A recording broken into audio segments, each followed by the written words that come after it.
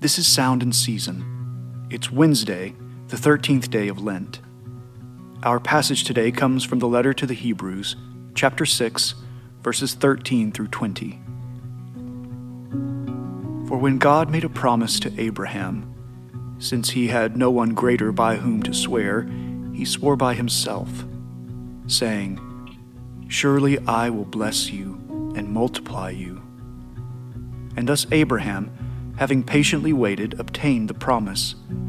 For people swear by something greater than themselves, and in all their disputes an oath is final for confirmation. So when God desired to show more convincingly to the heirs of the promise the unchangeable character of his purpose, he guaranteed it with an oath, so that by two unchangeable things, in which it is impossible for God to lie, we who have fled for refuge might have strong encouragement to hold fast to the hope set before us.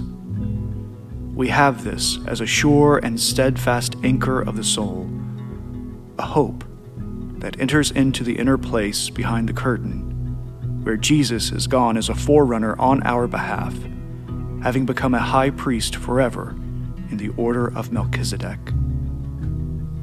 This is the word of the Lord. Thanks be to God. Our reflection for the day comes from the 4th century church father and Archbishop of Constantinople, John Chrysostom, and his commentary on the letter to the Hebrews.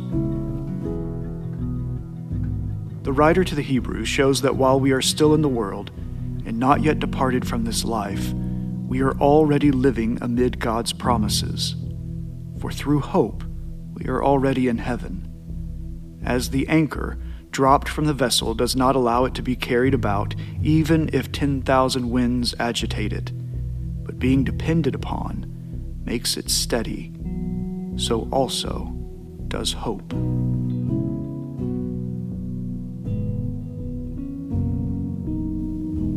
Lord, hear our prayer, and let our cry come to you.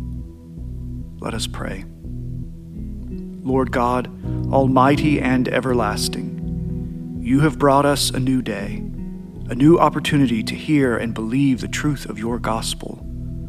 Strengthen us with your power, renew us in our hearts, and help us to celebrate and to declare the good news of Jesus wherever we may find ourselves today. O Lamb of God, who takes away the sins of the world, have mercy on us. Glory to the Father and to the Son, and to the Holy Spirit, as it was in the beginning, is now, and will be forever. Amen.